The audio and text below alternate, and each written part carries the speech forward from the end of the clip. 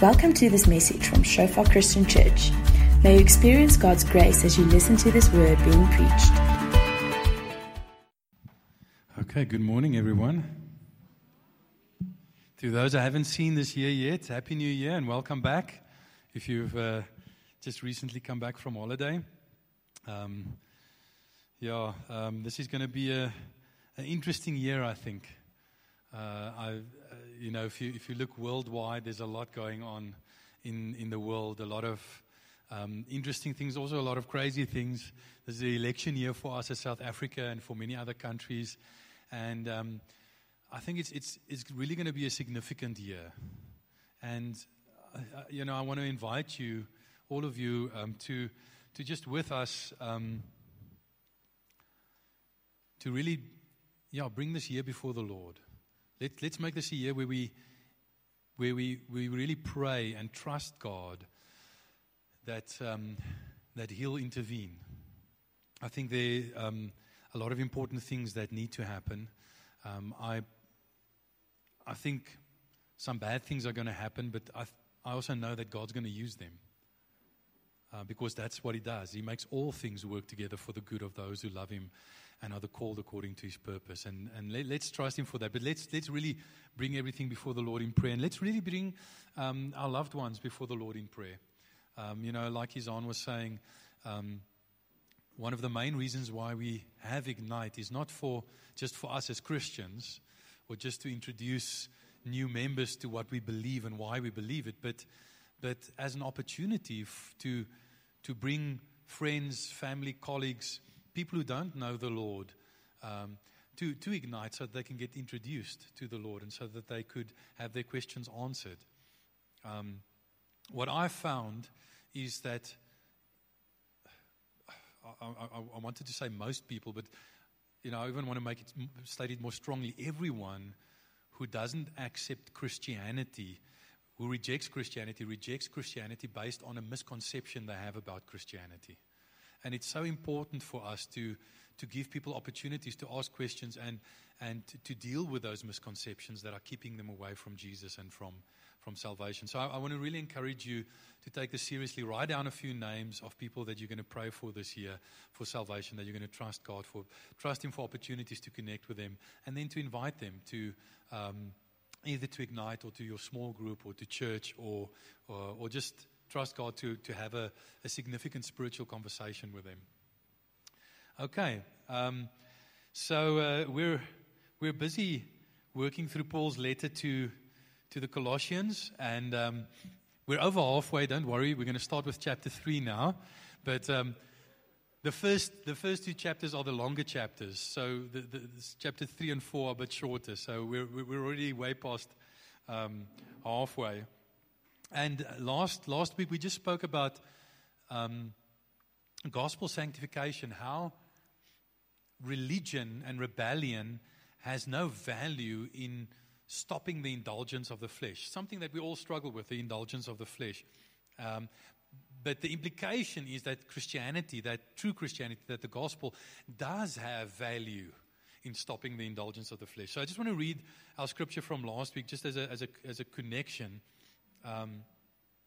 And it says in Colossians 2 from verse 20, if with Christ you died to the elemental spirits of the world, why, as if you were still alive in the world, do you submit to its regulations? Do not handle, do not taste, do not touch, referring to things that all perish as they are used, according to human precepts and teachings. These have indeed the appearance of wisdom in promoting self-made religion and asceticism and severity to the body, but they are of no value, not just of some value, of little value, but of no value in stopping the indulgence of the flesh. I just feel the Lord laying on my heart to start with a little story that I've told before. If you just think about a little bird that hasn't learned to fly yet, it's sitting in the nest, and it falls out of the nest.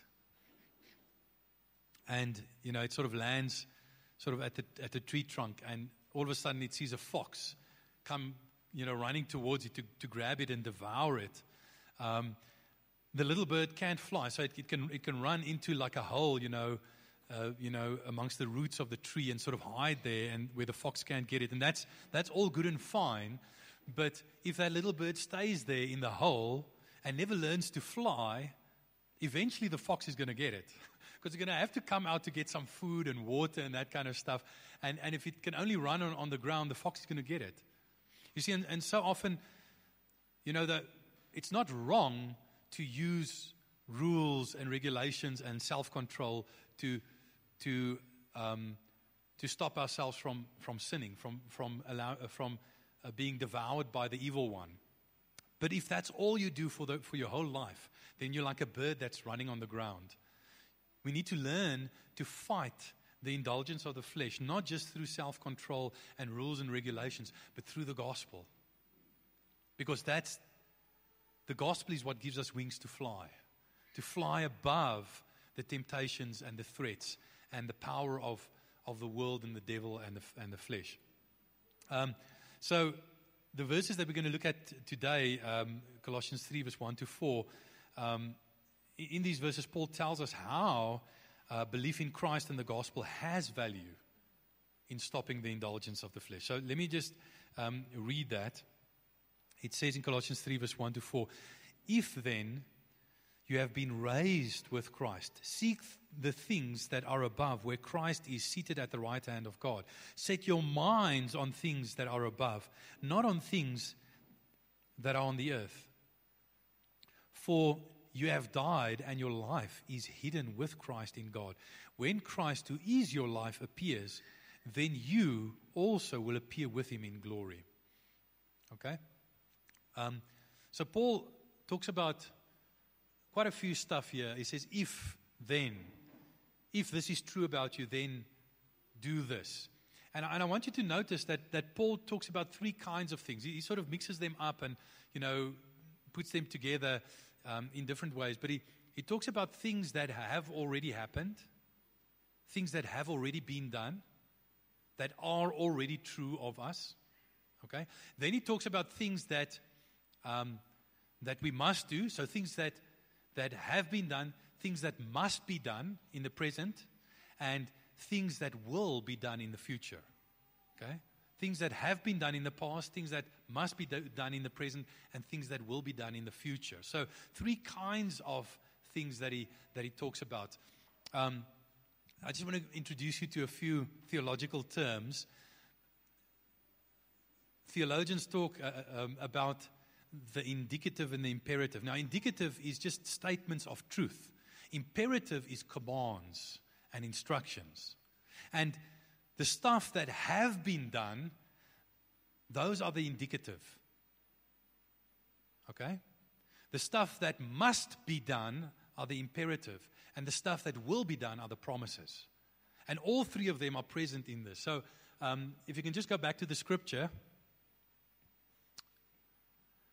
I just want you to turn to the person next to you and tell them, what you see about, what is past, what is present, what is future.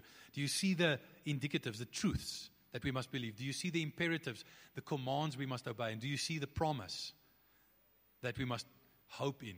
Okay, just turn to the person next to you and just in a minute or two quickly discuss that.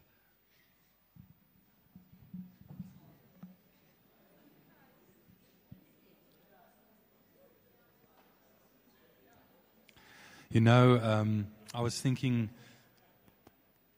this morning as we were worshiping and preparing for the worship, I was thinking, what a privilege it is for God to have God speak to us. And I don't want us to miss the fact that when we read Scripture together, it's God speaking to us. Now when you know how excited you are when you bump into someone that you really like, and when you can have like a quick conversation with them, and you're excited about it, and you want to tell them all kinds of stuff, and you want to listen to them and hear what they have to say. Well, if that is true for a human, how much more true is it for God? And we should be excited that God wants to speak to us. And recognize the fact that God is excited to speak to us. There are things that He wants to tell us, and He wants to tell it to us because He wants to bless us, because He loves us. I mean, those of you who are parents will know that when you interact with your children, when you speak to your children, you want to bless them. You want to tell them what they need to hear, what's best for them, even if it's not always what they want to hear. But your heart is always to bless them and to help them, to instruct them, to correct them if necessary, and to encourage them. And that's what God wants to do with us. So I just want to encourage you to just have an excitement in your heart to hear from the Lord this morning, because what God has to say to us is powerful and important. And I want to just start off by reading a little portion of a commentary by a guy called Dick Lucas. He was an old British commentary writer, and he talks about how Paul writes about belief and behavior, about what is true and what to do, and how he connects these two. And he says it's so beautiful. He says, from now on, in the letter of Colossians, until Colossians 4 verse 6, actually I think I have it up there. The tone of Paul's letter is one of sustained exhortation. It is characteristic of the apostle's method of teaching to arrange his material in this way and to follow an exposition of Christ and the gospel with an explanation of what it means to live in the world consistent with such truth. He refuses to teach the doctrines of the faith without insisting that they be translated into corresponding behavior and conduct. So first he talks about belief, and now in the letter he's going to start talking more about behavior. Okay? Nor does the apostle call his hearers to a new life, a new way of life, until they have understood what it means to be new persons in Christ. Paul is no mere moralist. In other words, he doesn't want to just do behavior modification. Change on the outside, cosmetic change on the outside, but not change on the inside in your heart. He wants change from the inside out, starting from belief on the inside and then moving to behavior on the outside. Paul is no mere moralist. For him, there cannot be substantial goodness without godliness. If he is right here, it must follow that those standards of behavior and that quality of life that we have been accustomed to describe as Christian cannot in the end survive a serious erosion of Christian standards of belief. What is satisfying about the second half of this Colossian letter is that so complete a picture of practical Christianity is given in so short a space. Here is a well-balanced description of the normal Christian life. In an ordered sequence, Paul sets out 5 concentrated blocks of teaching to demonstrate how the rule of Christ will shape our various relationships. Such sections of teaching material must from the earliest times have been in use for instructing young believers. But Paul is not simply taking prefabricated blocks and erecting them without shaping them to his purposes. There is nothing casual here. We shall quickly see how close the pointed are the connections between the first and second halves of the letter. For Paul, the teacher knows well how to apply truth to life. And then he mentions the 5 blocks of teaching that will follow. So he says first in Colossians 3 verse 1 to 8, the Christian and Christ. In Colossians 3 verse 9 to 17, the Christian and the local church. In chapter 3 verse 18 to 21, the Christian and his family. In chapter 3 verse 22 to 4 verse 1, the Christian and his daily work. And in chapter 4 verse 2 to 6, the Christian and the outsider. So, in the weeks and months to come, we'll, go through these sections. And this morning we're just going to look at chapter 3 verse 1 to 4. And like I said, Paul mentions some stuff in the past that have been done, some stuff in the present that must be done, and some stuff in the future that will be done. So we're just going to quickly look at that. So first, Paul mentions 3 things that have been done to Christians. He says, did you notice them? You have died, you have been raised, and you have life. And these are things that are already true of us. Now, we read... it says that if you have been raised with Christ. And when we say if in English, it carries the connotation of uncertainty. Maybe it happened, maybe it didn't. But in the Greek, you can state the if statement in 2 different ways. You can state it as if what you're saying, the premise is in question, it's uncertain, or you can state it as if the premise is certain. And here, the premise is certain. And you can see in the context that it is certain, because he's not saying if, maybe this you have been raised with Christ. Because he says, if you died in chapter 2, verse 20, and then if you've been raised with Christ in chapter 3, verse 1. And then in chapter 3, verse 3 says, for you have died and your life is hidden with Christ in God. So the assumption is obviously that is true of us.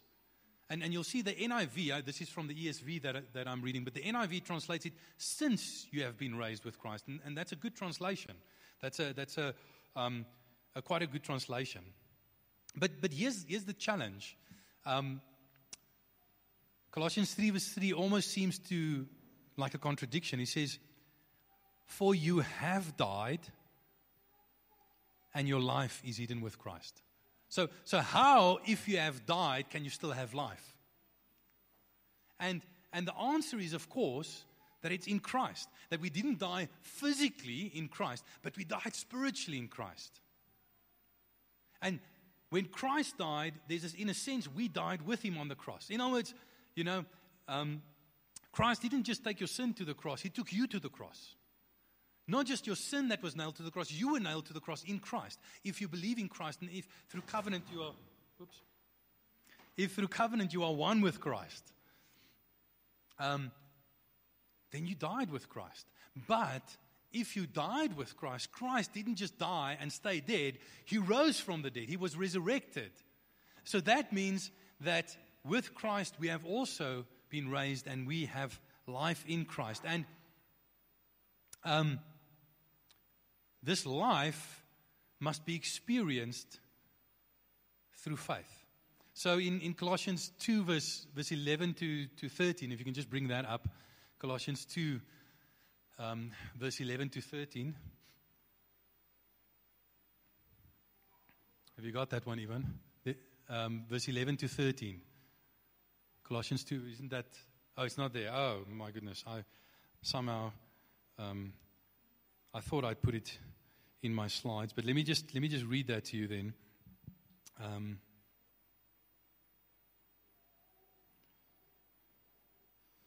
Okay, Colossians 2, verse 11.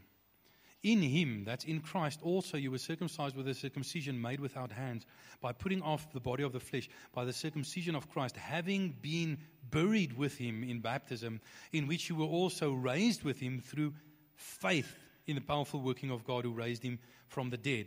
You who were dead in your trespasses and the uncircumcision of your flesh, God made alive together with him, having forgiven us all our trespasses. Can you see that it's through faith in Christ that we are united with Christ and that we have died with Christ and been raised with Christ? So Christ's death, burial, resurrection, and new life, resurrection life, has become ours by faith. And later on, so you have to ask yourself the question, because in scriptures like all over the New Testament and in the letters of Paul, he says, we have died, but we're alive. Let me give you one example that is well known. Galatians 2 verse 20, Paul says, I have been crucified with Christ. It's no longer I who live, but Christ lives in me. And the life which I now live in the flesh, I live by faith in the Son of God who loved me and gave himself for me. So once again, it almost seems like a contradiction. He says, I no longer live, but the life which I do live, I live by faith. So who is it who died, who doesn't live? It's me. But who is it that's been resurrected and that is alive? Also me. But that's confusing. Which part of me died and which part is alive? And as we go on in the chapter, you'll see Paul talks about your old self has died. Therefore, put off the old self. And your new self is now alive. And therefore, put on the new self and walk in the new self. I wish I had more time to go into that. But what did we die to? We spoke about that last week. We died to the devil, to the world, to the flesh and the sin that it wants, and to the law, the regulations. We died to all of those things, and we're now alive in the Spirit to Christ. And And we have been raised with Christ. And he says through baptism, and like we said last time when we looked at that, it's through Spirit baptism that we have been resurrected in Christ. Just like the Spirit raised Christ from the dead, the Spirit raised us from the dead. That's what being born of the Spirit or being baptized in the Spirit refers to. Now, here's the thing I want you to think about.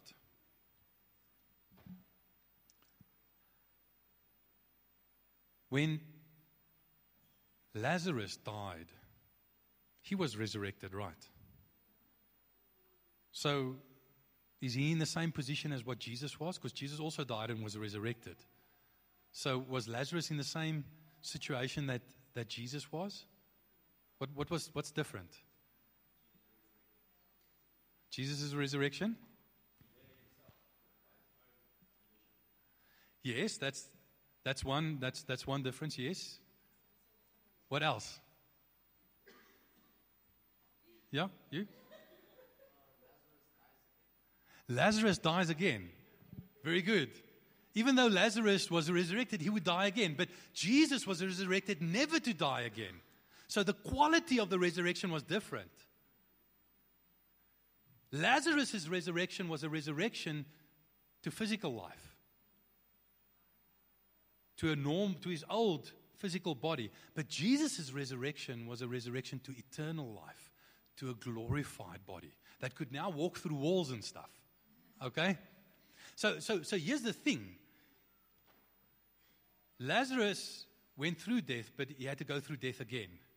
But Jesus went through death in such a way that he never has to go through death again. And if the life that we have is Jesus' resurrection life, then it means that it's a life that has already passed through death and is no longer subject to death.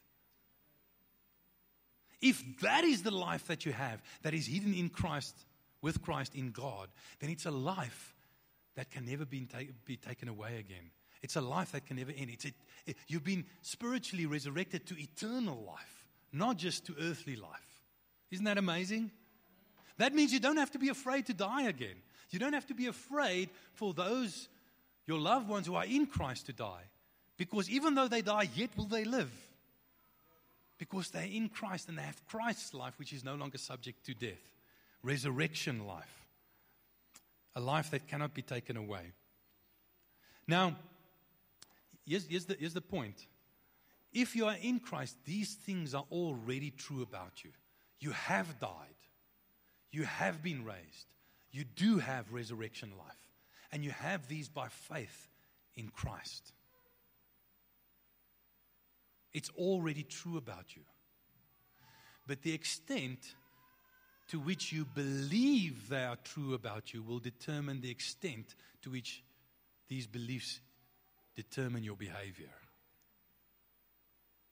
Okay? The more you believe that what is already true about you, the more you'll be able to live it out. The more consistently you'll be able to live it out. Because no one can consistently live in a way that is inconsistent with how they see themselves, with what they believe about themselves. And the challenge for us as Christians is to believe about ourselves what God says about us. Christianity is nothing more or less than a process of becoming who you already are in Christ. That is what Christianity is.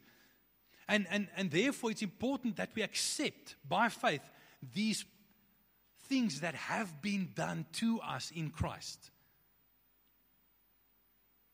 We must accept what is true before we can move over to what to do. If you just try and do the right things without believing the right things about yourself, you're going to struggle. You're not going to be able to maintain it. So, in the past, what has been done, what is true. Now, in the present, what must be done. Okay? Based on what is true, here's what we must do, Paul says. Now, he says two things. Seek the things that are above and set your minds on the things that are above, right? Those are the two commands, the two imperatives. The two instructions that he gives. Seek the things that are above and set your minds on the things that are above. And he's not saying that to the extent that you seek the things that are above and set your minds on the things that are above, you have died with Christ and been resurrected with Christ. He's not saying that. He's not saying that if you do, then it is true. In other words, he's not saying that what you do causes these things to be true about you. They don't cause them to be true. They confirm that they are true. It's not what we do is not the cause of our salvation, but it's the confirmation of our salvation. Okay, that's very important to understand. Now, here's the thing. We as Christians tend to make two kinds of mistakes when we move from the indicative to the imperative, from what is true to what to do. Mistake number one is we think that, like I said, the imperative causes the indicative. Because I obey, therefore I'm accepted. And that is not at all what Paul is saying here. He's saying the opposite. He's saying, because I'm accepted, therefore I obey. Because I'm already in Christ. I've already died and been resurrected in Christ. And I'm already loved by Christ. You know, the one who loved me and gave himself for me. Therefore, I no longer live my life in the flesh, but I allow Christ to live through me. And I now obey. Okay? So the one mistake is to get the order wrong. The other mistake is to say that the imperative doesn't matter. Because these things are already true about me, I don't have to obey. But that is clearly also not what Paul says, because Paul gives all kinds of instructions. He's saying, because this is true about you, because you are loved by Christ, because you are in Christ, because you have been resurrected by Christ, now do the following thing. Now live in line with what is already true about you. Live out that resurrection life that is inside of you. Okay? And he says, seek the things that are above. You know, I was reading this. I was reading this passage and discussing it with Louis, and the mystery hidden, but now revealed. And in Christ is hidden all the treasures of knowledge and wisdom. Right? Now, he's saying that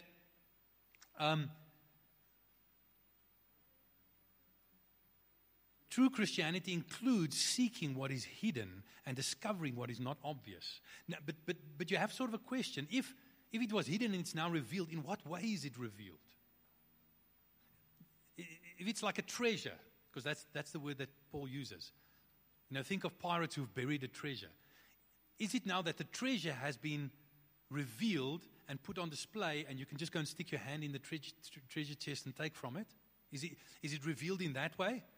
Or is it revealed in the sense that now God has given his saints the map to where the treasure is? I think it's the second way. Because he's saying that our life is hidden in Christ, and when Christ appears. So the reality is now we don't see Christ. He's not obvious. He's not seen. So between now and when Christ returns, it's by faith. We walk by faith and not by sight. We don't see with our human eyes, but we see through faith. And we have access through faith to what has been revealed to us. So true Christianity includes, and this is very important. On the one hand, God has already given us everything in Christ. But on the other hand, we must appropriate it through faith. We must see it through the eyes of faith, and we must grab hold of it with the hands of faith.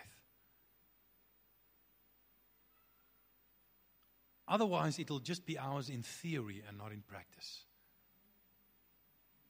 The old saying, soap has been around for thousands of years, and yet there are still dirty people in the world. Just giving someone a bar of soap doesn't make them automatically clean. They have to apply it. And that's what we have to do by faith. We have to apply it. And that's what he's saying. Seek the things that are above. Now, whatever you love, you automatically seek. Whatever you love most, you seek. And whatever you love most, you think about most. Right? And if Christ is the one that we love, then we will seek him who is above. And we'll set our minds on him who is above. And Paul says,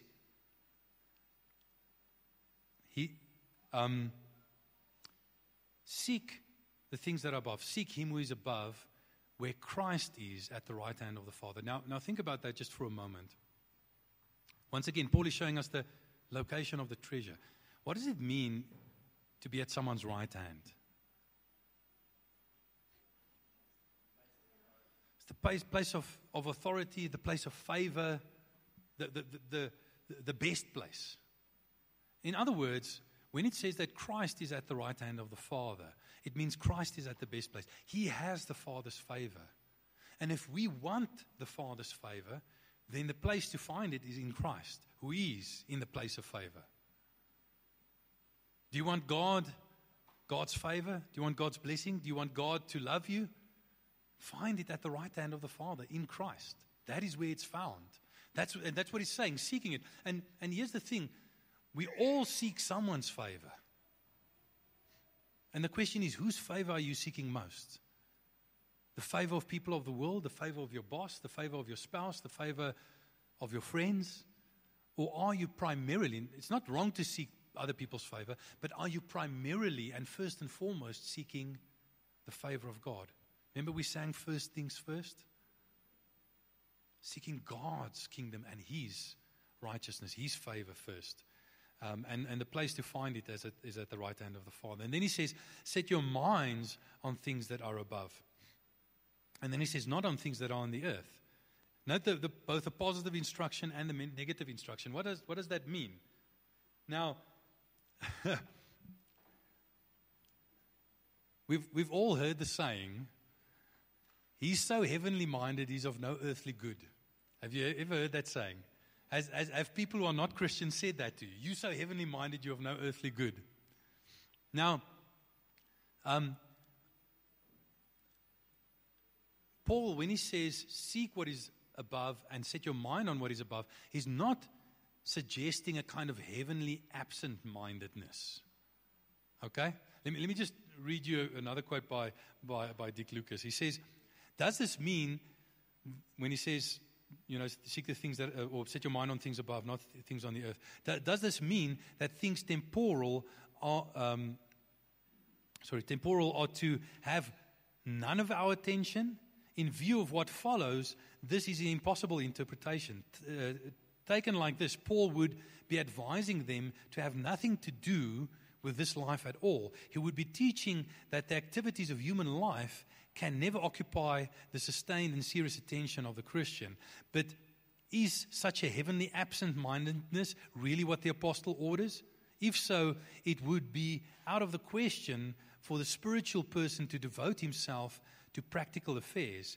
He could take no part in the activities where concentration on the matter at hand are essential. A Christian would never be able to be a mechanic or a surgeon or a businessman or a chef or even a good husband or wife or employer, etc., as Paul expounds later.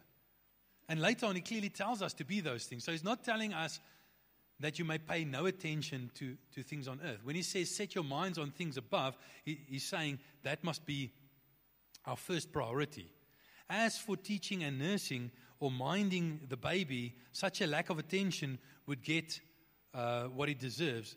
No, read superficially in this way, verse 2 would be a recipe for pseudo-spirituality of a kind that harms the cause of Christ. So, what is Paul talking about when he talks about things on earth? In Philippians 3 verse 19, he uses the same phrase, and he says, talks about people who don't make Christ and their first priority. And he says, their end is destruction, their God is their belly, and they glory in their shame. Their minds are set on earthly things. So he's saying, setting your mind on sinful things, the indulgence of the flesh. That's what he's talking about. Don't set your minds on that. Set your mind on things above. So, Paul first says what is true about us, and then he tells us what to do. Seek what is above, set your mind on what is above. In other words, when he gives that command, it means that there's a responsibility that rests on us. We cannot be passive. The Christian life is not a life of passivity. Oh, Christ has already done everything, therefore there's nothing left for me to do. No, it's Christ has already done everything that is necessary. Therefore, I must apply what he has done. There's a lot for me to do. But all of what I have to do is, it's all effort, but it's not earning. I don't have to earn anything, but I have to put in effort to put into practice what Christ has earned for me. Does that make sense?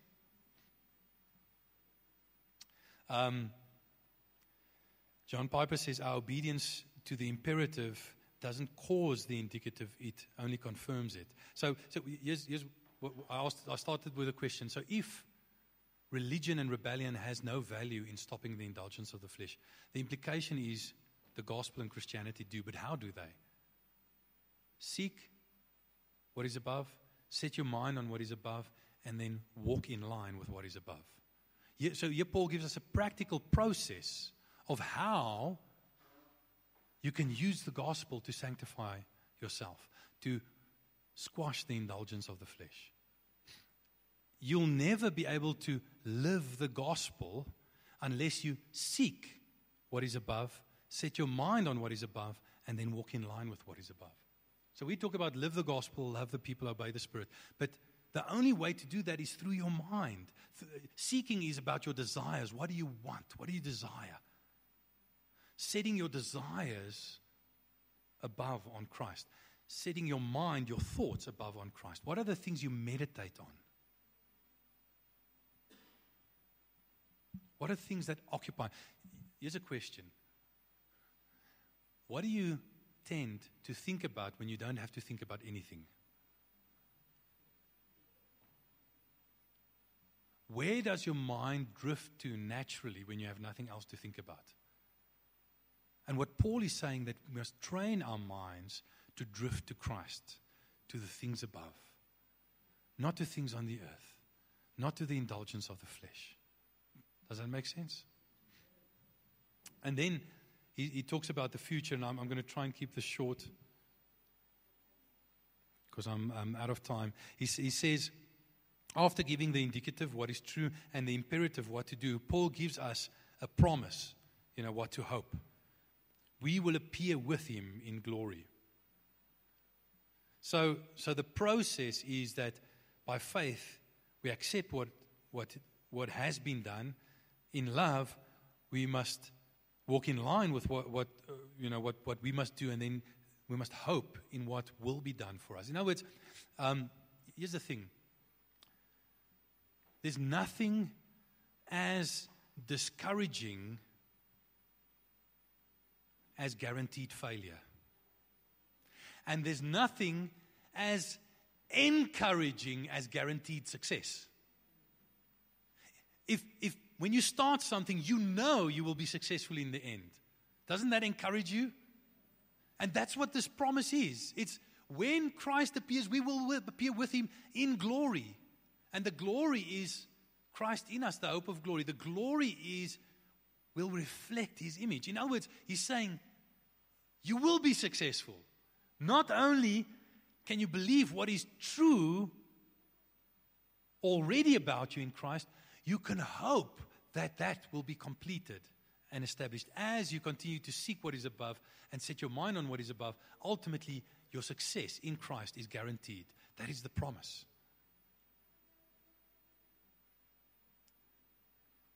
Do you sometimes become discouraged in living the Christian life, in setting your mind on things above, on seeking things that are above? Do you ever get discouraged? If you do get discouraged, I want to submit to you, it's because you forget the promise that your success is guaranteed in Christ. You will. When he appears, you will. Not you might or you may, but you will. We will appear with him in glory. In the twinkling of an eye, we will be made with him. Our salvation will be completed. Isn't it encouraging to know that as we seek what is above and we set our minds on what is above and we walk in line with the truth of the gospel, that we are embarking on a process of which the outcome is guaranteed? You will succeed in the Christian life. That is God's promise to you. Isn't that amazing? So, let me actually stop there with that promise, because I think that's the most encouraging thing that I can leave with you. Meditate on the fact that God will complete the good work He started in you. He'll use your actions. He won't do it apart from your obedience, but He'll do it through your obedience. And if you are discouraged, maybe the problem is that you're just not meditating on God's promises enough. And you're not taking them by faith and hoping in them. And that is what's discouraging your heart. Maybe you just need to take time to meditate on them. You know, often in the Bible, Jesus calls His followers sheep, which is a very generous and well-intentioned insult. Because sheep are very, let's put it mildly, sheep are not the most intelligent animals, okay? But one thing that sheep do is they chew the cud. Hulle herkou, we say in Afrikaans. They re-chew their food. They chew the cud. And that is what we must do. If you want to digest and take in the nutrition of the Word of God, you've got to chew the cud. You've got to re-chew it. You've got to meditate on it. Okay? Meditate on God's promises. The nourishment of God's promises will not flow into your spiritual life unless you meditate on it. I just want you to close your eyes for a moment. And I want you to imagine that moment. You know, even in the light of all your struggles now to obey God and to walk the Christian life. And I know all of you struggle because I know I struggle. It's not Christianity is not easy. Okay? But I want you to imagine when Christ returns and all of a sudden, in the twinkling of an eye, you change to become like Him. And every evil desire is stripped from your heart. And every difficulty and every temptation no longer has a hold on you. And all of a sudden, it becomes easy to do the things that you want to do. All of a sudden, it becomes easy to obey God. Just imagine how you would feel. Just imagine the weight that would be lifted, the yoke that would be lifted from your shoulders. Just imagine how you'd look. I mean, for someone like me who's on the wrong side of 40, you know, who has a unique physique and struggles to stay in shape, you know, I look forward to having a glorified body because it's going to be in good shape.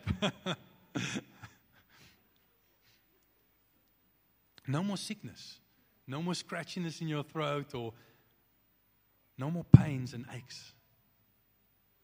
No more fear. Our salvation having been completed. That is what God promises for us. When Christ appears, we will appear with Him. But not just appear with Him, we'll also appear in His glory. We'll share in His glory. That's what lies ahead of you. That's guaranteed. That's God's promise. He will complete the good work He has started in you, even to the coming of the day of the Lord Jesus Christ. Isn't that good news? Amen. Let's stand.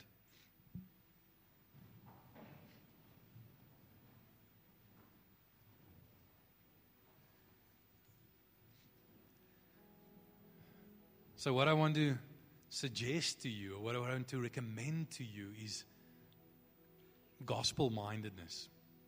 Heavenly mindedness in the sense that Paul describes it.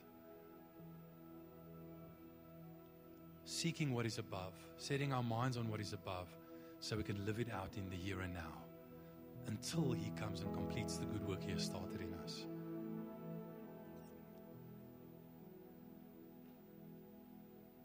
And just remind yourself that what you're struggling with now, you're not going to struggle with forever. Izan was sharing that word about Naaman and how we get frustrated because we have to wash 7 times in the Jordan. Why not just once? God, why do I have to go through the same battles over and over again? Why do I have to do the same thing over and over again? And while I'm doing it, it doesn't seem to have any effect.